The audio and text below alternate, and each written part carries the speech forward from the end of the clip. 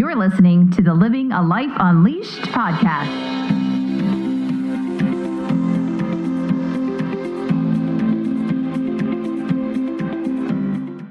Welcome to the Living a Life Unleashed podcast. I'm your host, Lisa Bishop. Thanks for tuning in. Hey, if you're new to this podcast, welcome. I'm glad that you're hanging out with us because each week I invite a guest onto the show to talk about a topic that is meant to be a catalyst for growth in our lives, to spark ideas, get unstuck, and gain new insights that compel us to action as we journey together to play full out and live fully into who we were created to be.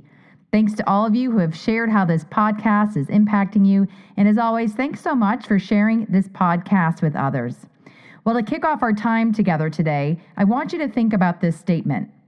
It's impossible to be spiritually mature while remaining emotionally immature. I'll say it again. It's impossible to be spiritually mature while remaining emotionally immature. What does that mean? Well, today I've invited Pete Scazzero, author of his best-selling book, Emotionally Healthy Spirituality, to talk about what it means to be spiritually and emotionally mature and why it's important. A little bit about Pete. Pete is the author of the best-selling book, Emotionally Healthy Spirituality, as well as Emotionally Healthy Church and The Emotionally Healthy Leader.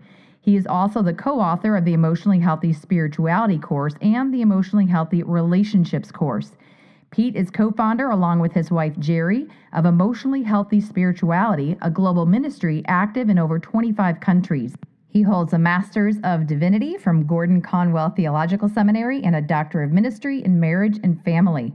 Pete is the founder of New Life Fellowship Church in Queens, New York City, a large multiracial church with more than 73 countries represented. And after serving as senior pastor for 26 years, he now serves as a teaching pastor and pastor at large. Well, Pete, welcome to the show. Lisa, very nice to be with you. Thank you. Your work literally has been transformational in my life, and I know that's what you're going for. I know your material, your courses, your books, everything you do is not about information, it's about transformation, and I've personally experienced that, so I'm just really grateful for the hard work you do. Thank you. Thank you very much. Appreciate that. I know that there's so much that you're up to in training and discipling, like literally tens upon thousands of people, and making your huge contribution to the world, or shall I even say that you're living your life unleashed and you're creating that space for others. To kick off our time together, I would love for you to explain what is emotionally healthy spirituality. It really emerged out of our journey. I mean, we were Christians, Jerry and I, for 17 years. And I was pastoring a church here in New York City, New Life Fellowship, but we hit a wall. And clearly the church was at a wall. I mean, people were changing, but not changing deeply. We like to say, as one person said to me, Pete, I've been a Christian 22 years, but really I'm a 1-year-old Christian 22 times. Wow. I keep doing the same things over and over again. And I think that was our experience of church. Like, people are changing, but not really changing very deeply, especially under stress and conflict. And so we knew something was wrong. But then at our own lives, in my own discipleship, some things were clearly wrong. Our marriage wasn't going well. Jerry was miserable. We had 4 children, small children at the time. And I found myself, we had a church split in one of our congregations that we had planted. And I was very angry. I had all these emotions. I didn't have any theology for that. And I was just tired. And so out of that crucible of pain, God invaded our lives. It was 1996 and really transformed us. And it kind of launched us on a journey that we call emotionally healthy discipleship or spirituality today. And it really is the integration, as you said earlier, of emotional health and a spiritual maturity.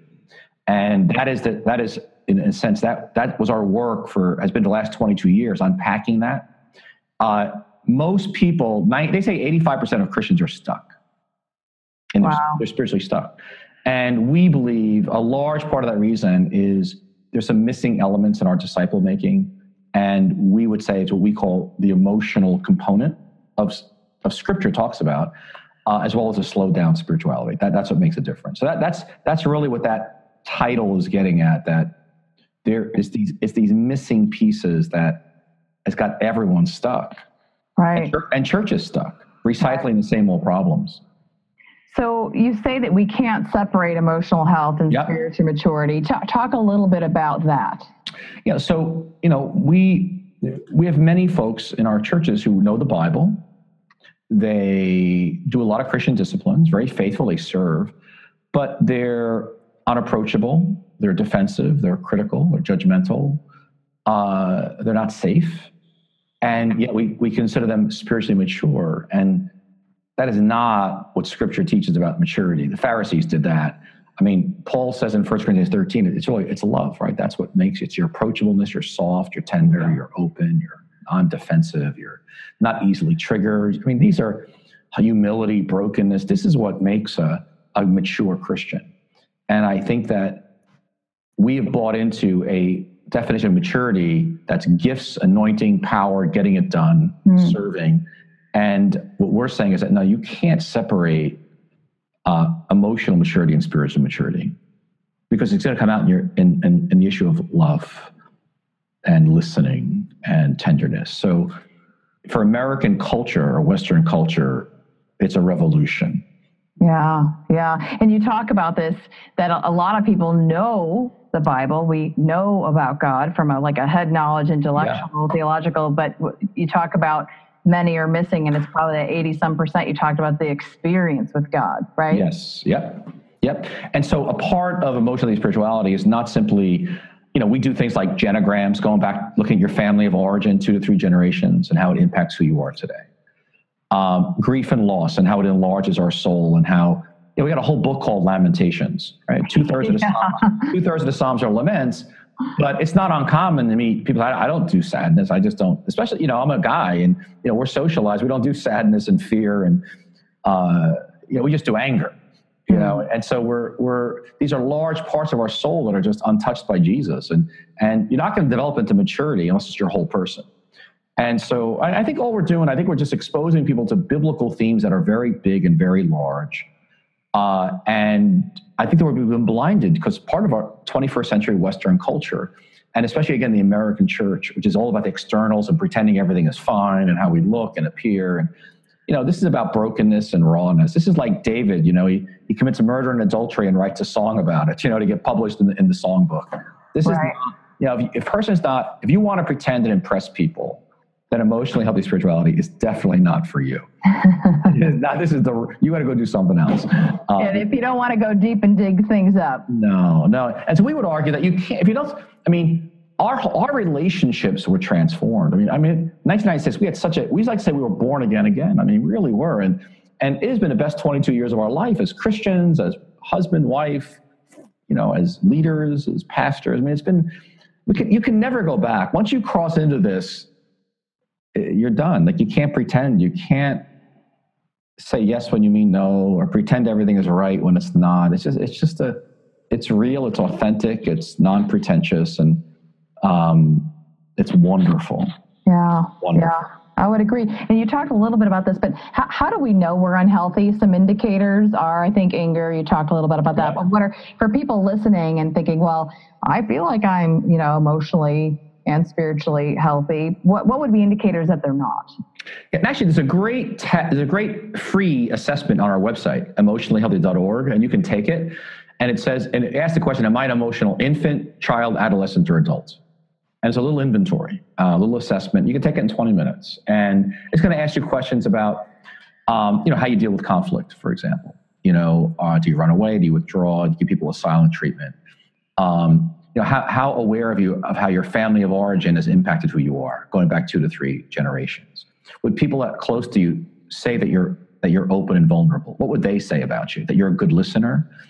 And so getting at kind of these angles, like we measure discipleship on, have you read the Bible? Do you know the Bible? Are you, exercising your gifts and your talents, and, you're giving faithfully? And so we tend to look at the externals. And I was a feeling guy. I'm Italian American, so I'm a high feeler, but I didn't do sadness. I didn't do fear. I didn't do vulnerable emotions. And yet everything's got to be touched by Jesus. And feeling is very, very important. So a few things. One is, you're going to learn things like, go back to go forward. That's a big paradigm thing that you look at how your culture and your family has shaped you, because now you're in the new family of Jesus when you come to Christ, and you got to break the sinful patterns of your past. So I came from a family where there was abuse, severe abuse. So I had all kinds. My wires were all screwed up. And my first 17 years as a Christian, no one asked me about how I was impacted. My wife knew a lot of things were wrong. didn't know how to be connected to a wife. I didn't know. I mean, what did I know? I'd never seen it. I never experienced it. And in your book, you talk about the top 10 symptoms of emotionally unhealthy spirituality. And I'm just going to read them to give a little teaser to our audience, and then maybe we can tackle a handful. Yeah.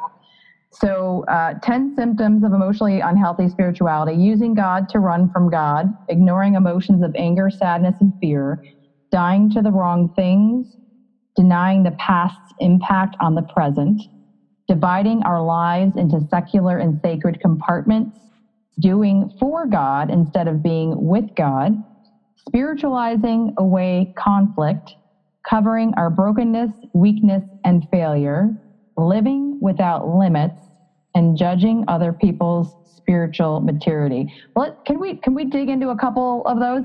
Can you kind of unpack the using God to run from God? What does that mean? I know it well. I've done it, and so so here, let's say, I don't want. I have pain in my marriage, right? Which was in my early days, is true. Jerry's unhappy, and so what do? I go to more prayer meetings. And so, but I'm not going to a therapist's office to look inside of that. Maybe I got some problems here. So that's a great example. Or even just, I'm ambitious and driven and trying to impress people. So I'm going to really drive this church and build it big. It's for God, but really it's about me looking good. And so I think there's a lot of subtle ways that we do it. We surrendering to God's will, for example, is no small thing. Every day we pray, thy kingdom come, thy will be done. And yet the Christian life is one of every day I'm surrendering my will to his will. What does he have for me? Well, that's easier said than done. I mean, if you look at Jesus in the Garden of Gethsemane, you realize this is not easy. But yet many of us, and I was included, I'm just like, I pray, okay, God bless my day, and I'm off and running. Right. Races. And so it's kind of like, God bless me in my projects. You're like my personal assistant, and my helper. Versus, what do you want me to do today? How do you want me to live my life? That's a very different way to function. So using God to run from God's very easily fall into, very subtle. Right. How about the ignoring emotions of anger, sadness, and fear? And I'll just say, and I love your work, just flies in the face of what I'm about to say, but, a lot of times as Christians, well, I'm a Christian. I shouldn't be angry. I shouldn't feel anger. Don't talk about sadness. Don't talk about fear, which I always think is ironic because you mentioned David earlier, and he's like all over the place in the psalm. But somehow we've adopted this mindset that if we're a good Christian, we have to kind of ignore those emotions. So talk, I know that's a lot about your work. So talk a little bit about that. Yeah, I mean, I think if you look at not just David, again, emotions and feelings are what makes us human beings. When you stop feeling, you'll be dead. Okay, so feelings just are, and that's what makes us human. And so if you look in Scripture, God feels. And Jesus felt deeply. He was angry about Jerusalem and, all kinds of things. Then you got a whole book called Lamentations. You've got Job angry and wanting to commit suicide, shouting at God. You've got Jeremiah, suicidal. You got David all over the map. I mean, he's dancing, he's raging, he's doubting. But you see in Scripture is folks who are pouring out their soul before God, but they feel it all. That's the brilliance of it. But they bring it before God to listen and wrestle with God. They're not medicating themselves by going to porn or shopping or drugs or alcohol. We medicate in our culture our feelings because we don't know what to do with them. And so what we're calling for is like to follow Scripture, which is we do what the great heroes of Scripture did, that you bring it to God, you feel it. So I was 36 or 37 before I started this journey. I was all locked up, and I didn't. If you said, "How do you feel?" I'd be great. Never got depressed. I was just trucking on for Jesus, But that, whether I was a Christian or not, I wasn't going to do feelings. So it was really hard to get close to me. And yet you can't have love without feelings. It's not an intellectual exercise. So when I'm with a pastor, he says to me, and often it's a he, will say that I don't do feelings. And I'm like, well, it must be very difficult to get close to you. You can't love without feeling deeply. And I like what Nouwen said, the degree to which you feel your own losses is the degree to which you are a compassionate person. So I think we have a bad theology that goes back. It's just wrong biblical teaching. It's not like it's not like I'm into like touchy-feely. I'm into like being alive, being human. And Jesus was fully God and fully human, and we're fully human, and we're not angels in heaven. And it's really a Gnostic bad theology. So women in general, not all the time, tend to be more ahead, than men, and we're socialized. And so I think women, you offer a great gift to the body, and God's made in the image of male and female, and we desperately need you. I mean, my wife saved my life. If it wasn't for her, I wouldn't be on this interview right here today. Wow, we love Jerry. I love her work too.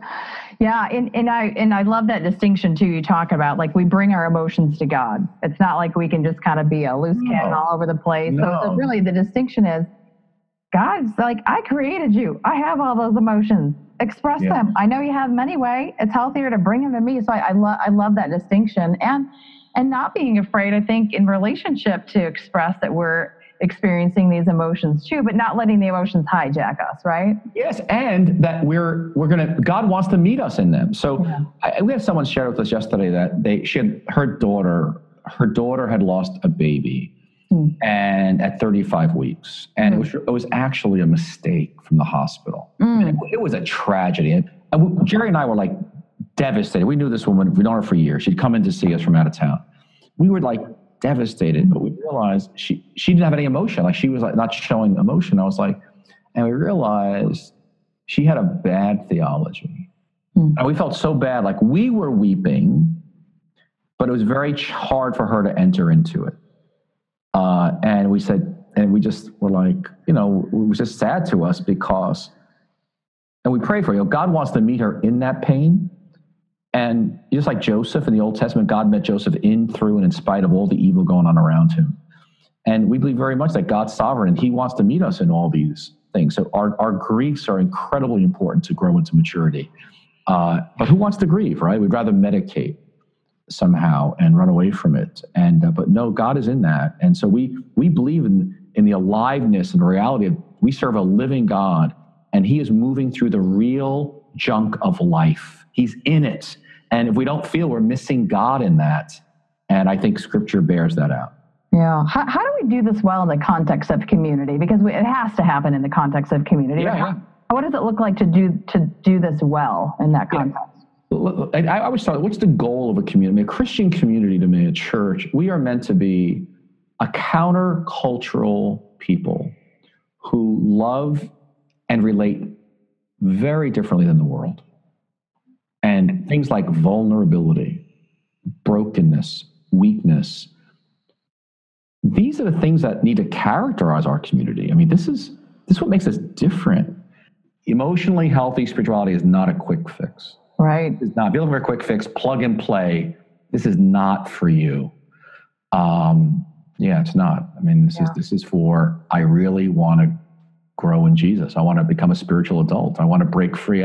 Jared and I would say the church is like the Luke 13, where the woman's bent over and she's crippled, and she's in church, but she's been bent over 18 years. We got a lot of people who are crippled and paralyzed in church, and we've got to set people free and break those bondages, deliver them so they can stand up straight and see life and see the world and really, like, is there a podcast title? I love your title of your podcast, and live a life unleashed, all that God has for you.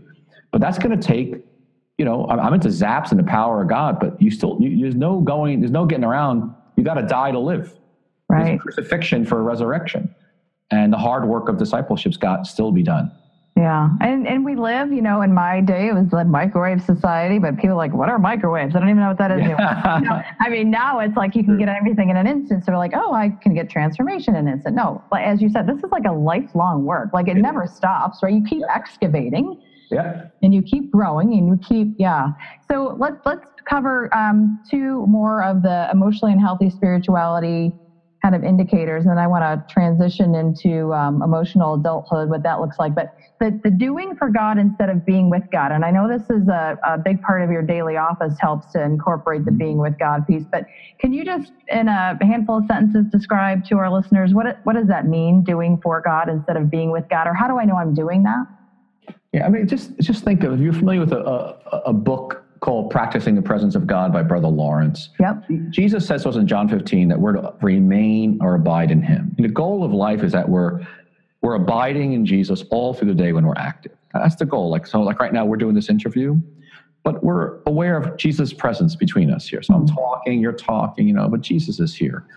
And the goal of life is that when I'm driving home a little bit later, I'm aware of his presence, right? I'm having dinner, I'm aware of his, I'm on vacation, I'm aware of his presence. It's just, my whole life is just abiding in Jesus. And so it's out of this being, so it's easy to go hours and hours and not think about God. I mean, it's just like, I prayed, I did a little devotional, I read my Oswald Chambers, and then I'm off and running. And that is not enough to sustain you for a day. And so we want to teach people to be with Jesus as a lifestyle. And so we know for that to happen, there has to be a dimension of silence and solitude in your life, where you're growing to a two-way relationship with God. It's not just you talking. It's actually like, I'm being still before the Lord, and waiting patiently for him. It's let all the earth be silent before him. It's like, just shut up. Like, just, be quiet. Like, just be with him. Imagine having a relationship with someone and all they do is talk. I mean, that's a very immature, stunted relationship. And so part of what Emotionally Healthy Discipleship is about is moving people to a communion with God, where I'm learning to be with him, not to get from him. That's a huge shift for people. That's big. And the most difficult one, the reason we moved it from like you can read a book and a book is helpful, but we found out people have to live it. They got to do it. Yeah, totally agree with you. And the first thing is to read it, even get familiar with the concepts, right? But I'm absolutely agree with you that, we can't treat, this is not information that we just, I read a good book, it was great. It literally, your goal is transform lives. And that's why I think your work is so awesome. Talk just a couple minutes about spiritualizing away conflict as an indicator of being spiritually, because I think I don't know how many conflict people we have out there that just love conflict. No. So talk to us about that. No, I'd say most people, 95% of us hate conflict, right? I mean, I think, again, we're back to, we do what our families did. We come from families which, do things like, some people withdraw, they give you this, I do give people a silent treatment. I'm passive aggressive. I lie. I'm condescending. I criticize. I do name calling, all that stuff, and placating. I'll be a doormat. I was a doormat. Just blame me. And that all comes out of your family of origin and history. But in the new family of Jesus, that's not how we do conflict. Learning, how do I negotiate our differences without making assumptions, without ridiculous expectations, in a way that I speak directly, clearly, and respectfully. I listen, but I can declare myself that's a very mature thing to do. But in the new family of Jesus, we don't do conflict like the world does it. That is a core discipleship issue, and it's a good barometer of your maturity of when you're under stress, whether it's with a boss or a spouse or even your child. Do you revert back to being 9 years old? And we like to say, just spend 3 days with your family of origin, and that will tell you whether you've really broken through into maturity. Because most of us just go right back, right. Fall back into being the youngest kid or whatever it is, or middle child. We could be in our 50s, it's so funny. I just fall back. So it's really looking at those moments. Anybody can lift up their hands in church and praise Jesus. The question is, when you're with the people closest to you, in your middle of a conflict, that's going to reveal a lot. But that's not going to change by a sermon. That's going to change by being discipled very intentionally in how you do relationships. And I had a pastor say to me, because Emotionally Discipleship is 2 courses. The spirituality book you're reading is the basis for one, which is loving God. The second one is relationships, loving other people. I had a pastor say to me once, Pete, listen, I just want to do loving God. Like, I'm into that and silence and all that contemplative, but this relationship stuff, I'm really uncomfortable. I don't want to bring it to my church. And I said to him, do you understand that if you don't disciple your people and how to do relationships, you're destining them to immaturity?